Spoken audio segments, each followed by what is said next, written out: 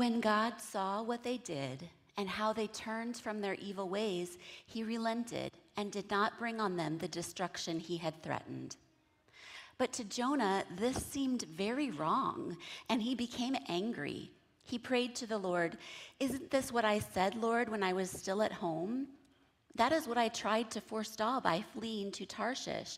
I knew that you are a gracious and compassionate God, slow to anger and abounding in love, a God who relents from sending calamity.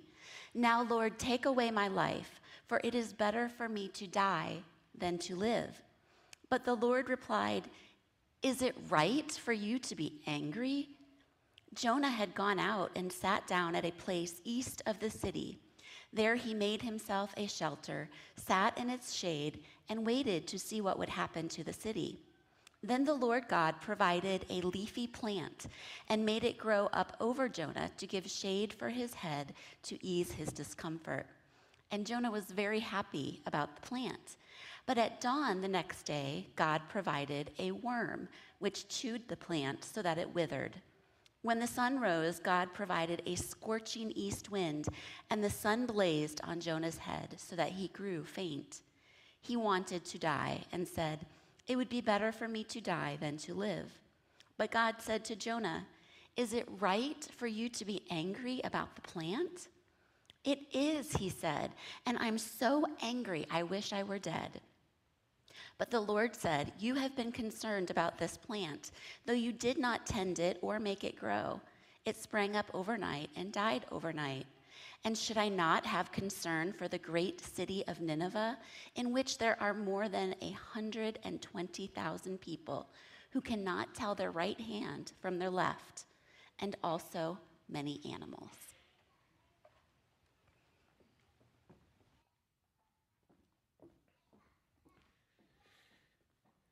So the story of Jonah, we talked about in week 1 that for a lot of people, Jonah being in the Bible might be the reason that people don't believe the Bible. It's just too much of a whale of a story. And yet I think if you only focus on the whale part of the story, you actually miss the point of why this prophecy is here. God wanted to do something, and Jonah the prophet wasn't on board. See, Jonah had served in northern Israel as a prophet, and he was used to carrying on important missions for God. When God wanted somebody to speak, he used people like Jonah to speak for him. He'd speak before kings, speak before the people, make sure that they're not forgetting what God's will was for the world. And Israel had this unique gift of prophets. Now for Jonah, though, it's when God told him instead that he wanted his next prophecy to be in Nineveh, the country of Assyria, modern-day Iraq. I had a friend a number of years ago who had served in the army back in the early 90s and had served in Iraq, but then he went back later as a contractor, as a civilian. And when he went back there was a lot of rebuilding that was happening, and he actually brought me back a Nineveh coffee mug from that area, and I still have the coffee mug to this day. But my friend, he just noted something that was really interesting about the place. He's like, it's so biblical. When you're there, it's like the Bible stories that you learned as a kid, they just really come to life. And so when we look at the story of Jonah, one thing that I want to point out before people just write it off because of the whale part of the story is that Jonah is actually incredibly historically accurate. It tells us a lot about what's happening at that time in that region, about the kings that were in that place, and a lot of the conflict that was between Israel and Nineveh. And so for Jonah, it was very offensive for God to tell him to go to Nineveh, and instead of taking a camel about 500 miles east, Jonah instead hops on the cruise ship Tarshish, heading to southern Spain, and goes west. So one of the things we talked about in week 1 is that whenever we're ready to give in to temptation, whenever we're ready to ignore God, you can be guaranteed the devil is going to set up a ship going the other way. there's always going to be an opportunity for us to walk away from what was right. And in a way, that's what happens in chapter 4. Jonah and God are arguing about what is right. Is it right? Jonah asks God. And God responds back. Is it right for this city to be destroyed? So Jonah, he heads on the princess ship Tarshish to southern Spain. And of course, a violent sea comes up. The sailors end up throwing him overboard. Jonah's swallowed by a fish, where he is in the fish alive for 3 days. And then he is vomited onto the dry land, and he knows he has to carry out his mission. Now, last week, we talked about when Jonah went into Nineveh that he gave a very, very basic prophecy. Basically, he just gives them kind of a one-liner. God's going to destroy this city. And then we find out that the king of Nineveh, surprising to anybody, actually takes it to heart. He thinks perhaps the people are guilty. Maybe they have done something wrong. I mean, he's actually, in a sense, confessing the sins of himself and his people. So he orders all the people to put on sackcloth and ashes, and for all the people to fast from young until old. And not only that, he asks it of the animals as well. Everything living in Nineveh is going to repent. And they do. And God spares them. And this to Jonah maybe is the worst solution of all. Because for Jonah, he had always hoped maybe that when he showed up, that perhaps he could live, but there was a very high chance that when a Jewish prophet shows up and starts preaching destruction to their enemies, that they could kill him for it. But maybe the worst solution is they might actually listen, and they might actually repent, and God might actually forgive them. You see, Israel had been at war with Assyria for almost 100 years. This was their greatest enemy, their greatest threat. And it wouldn't be that much later that Assyria would in fact come into northern Israel and would take them over and would take many of Jonah's community as slaves. And so in chapter 3, verse 10, when God saw what they did, how they had turned away from their evil ways, he relented, and he didn't bring calamity on them. Just a little introspection for you. Who's your Nineveh? Who's your Nineveh? Who's the person you can't forgive? Or who's the people group that it's hard for you to love? Jonah had his. Sometimes in preparations for messages, people might assume that all pastors do is read their Bibles or read theological books. And we do some of that, but I would say most of what I read and most of what I study in any kind of preparation is actually very secular in nature. It's important to understand the psychology and the sociology of everything that's happened. It's important to study history and to see how history's reacted to things. And I did the weirdest thing for this series. Because I saw that a Netflix series had become one of the most popular on Netflix flicks ever, I actually watched the story Dahmer. And not only that, did a lot of research on just to see about the accuracy and everything that was going on. And it was horrifying. But then there's a scene at the end where Jeffrey is confronted with the gospel. And he asks for Christ to come into his heart. And maybe he had a conversion story. And a lot of time when I talk about this with people, a lot of them say, yeah, but come on, did he really? And I answer, I don't know. I wasn't there, and I'm not him, and I'm definitely not God. But is all he really has to do is just receive Christ as his Savior and as Lord? and he's forgiven all of that stuff, that's the gospel. It's the gospel for you. It's the gospel for me. Is it even reasonable as good people to hope that the Holy Spirit could work on somebody as guilty as Jeffrey Dahmer and that he might even be in heaven, maybe greeting you? See, I think this is where we need to be honest with our faith. We need to be honest with what the gospel is. This is the hard truth.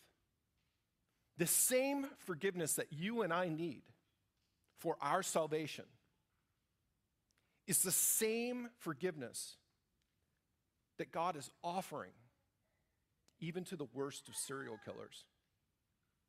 And I knew this story growing up because this story was happening when I was growing up. And not only that, it almost happened to me. When I was 8 or 9 years old, I was in my neighborhood riding my bike, and a van pulled up, and 2 guys jumped out and tried to abduct me. And I was able to get free, and I sprinted down a bayou, and they tried to chase me, and then went around the block and kind of came down my street, and I was able to hop a fence, get in my house, tell my mom. My mom freaked out, and I was okay. But for my family, for me, the only thing we can think of are people like Jeffrey Dahmer that's out there because it's all the news is talking about. And so a part of my human nature, of course, and a part of your human nature, of course, we want people to get their due. And so does God. God is a just God. But he's also merciful and abounding in love. And for each of us sinners, and we all are sinners, God has provided forgiveness. And so whether it's Jonah with Nineveh or it's any of us just hearing a story like Dahmer, coming to terms with it, the question we have to ask ourselves when we grip with the Christian faith is, are we going to be offended by God's mercy? Or are we going to let God decide who's in heaven? Or are we going to let God decide who can be forgiven? See, in Jonah chapter 4, Jonah confronts God very, very clearly. He says, this is wrong. Jonah was angry. Isn't this what I said, Lord? When I was still at home, I told you this would happen. That's why I went to southern Spain. I think what you're doing is wrong. I think preaching and warning them is wrong. In fact, I knew that you're gracious and compassionate. I know that you're slow to anger and abounding in love. I know you don't want to send calamity, even when it's justified. Jonah knows what God's like. He knows how amazing and loving God is like. And he's offended by it. And then in verse 3, he says, Lord, take my life. It's better for me to die than to live. God says, is it right for you to be angry? Jonah wants to know, is it right for the Ninevites to be spared? And God wants to know, Jonah, is it right for you to be angry? 3 different times in these verses, Jonah talks about dying, talks about suicide. I'd rather die, I'd rather die, I'd rather die. And God's like, why? Because I'm loving? Are you so offended by my mercy that you really would just rather not live at all? See, this story is so much bigger than a whale story. It gets to the very heart of who we are, and it gets to the very heart of the gospel. The same forgiveness that has saved you. Are you willing for God to use it for others? Your neighbors, even your enemies. And then Jonah, we find him at the end of the story. He's outside the city. He's overlooking the city. He's watching as all of them are spared, and he's so mad. And so God gives him the gift of a vine, a gift of shade over him, just to comfort him for a day. And then the next day, the vine is gone. And again, Jonah's so mad. There's a scorching heat. The sun's blazing on him. He's faint. I want to die. It'd be better for me to die than to live. And God asks him an important question here as well. Is it right for you to be angry about the plant? I'm so angry, he says. I wish I were dead. A plant, shade, that was pure gift. Jonah had nothing to do with it. He didn't plant it. He didn't grow it. It had nothing to do with him. It was not his. And God gave it to him for a day. And then it was gone. And Jonah's just losing his mind. I don't know what you've had in this past year and then you lost in this past year. But I think it's incredibly important as followers of Jesus that we have gratitude for the things we have, and then even gratitude for some of the things that we've lost. Because if we're always ready to blame God for things that we lose, which we didn't earn and we didn't make, faith is going to be a very, very hard thing to keep solid. See, God knows that Jonah is so concerned about this plant. He's so angry, he's willing to die. He's so angry that he's cursing at God. And yet he didn't have anything to do with it. He's so concerned about this. And so God confronts him with one of my favorite questions in all of the Bible. It's in verse 11. This is where the book ends. What about me, Jonah? Should I not have concern about that great city? There's more than 120,000 people there, and you were willing to write them all off. You were willing to judge all of them, to take the power out of my hands. 120,000 people. They can't even tell their right hand from their left. Are they bad people? Maybe, but they don't know better. That's why I sent you. And then I love what it says at the very end. And they had many cattle as well. God's really concerned about the 120,000 people, but he's also concerned about the cows. God's nice. See, God's message to Jonah was really pretty simple. And if we're going to follow God's lead, we have to be concerned with what God is concerned about, especially in the church. The church needs to be concerned with what God is concerned about. And God is concerned about people, lost people, good people, bad people, people who are very far from God. He wants them all of them to be saved. People are important to God. You are, and I am, and so is the rest of the world. We tend to get concerned about little things. But then we can be so blind to the big things. We complain about vines when God is saying, make sure your heart beats for what my heart beats for. Make sure you're concerned for what I'm concerned for. God's concerned about salvation, heaven and hell stuff. God's concerned about people. It's why he sent his one and only son. So that, what does it say in John 3:16? So that no one shall perish. No one. Jeffrey Dahmer included. you included. And yes, all you have to do is receive Christ as your Savior. It is faith alone that saves. By grace. It's a free gift of God so that no one would boast. None of us can boast. We all need his grace. We all need his forgiveness. It should make it easier to extend that grace to somebody else.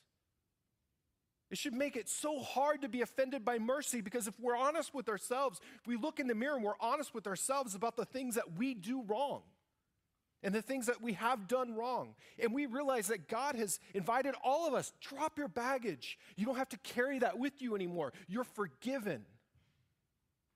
The cross of Jesus saves.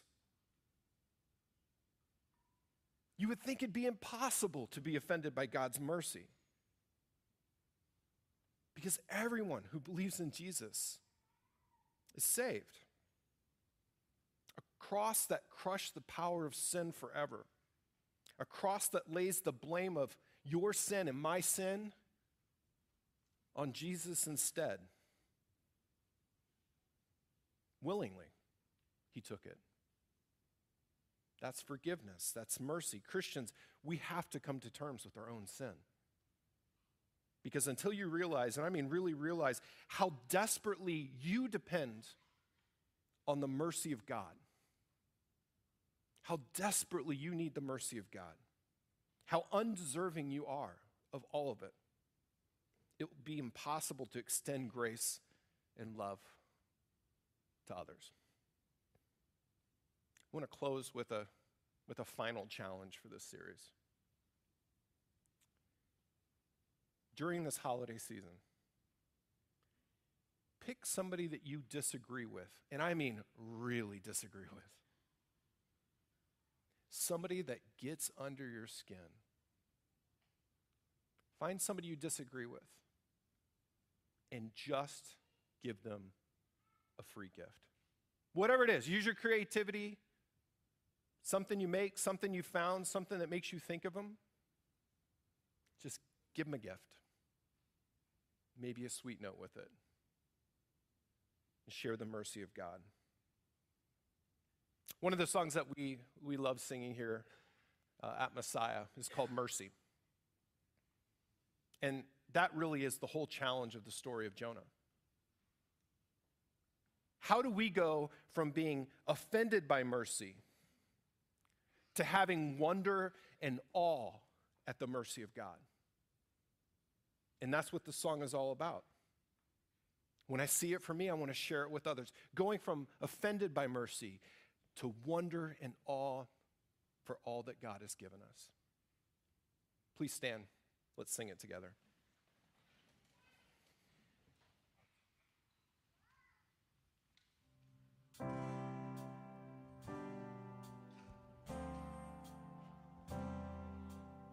Mercy paid for me,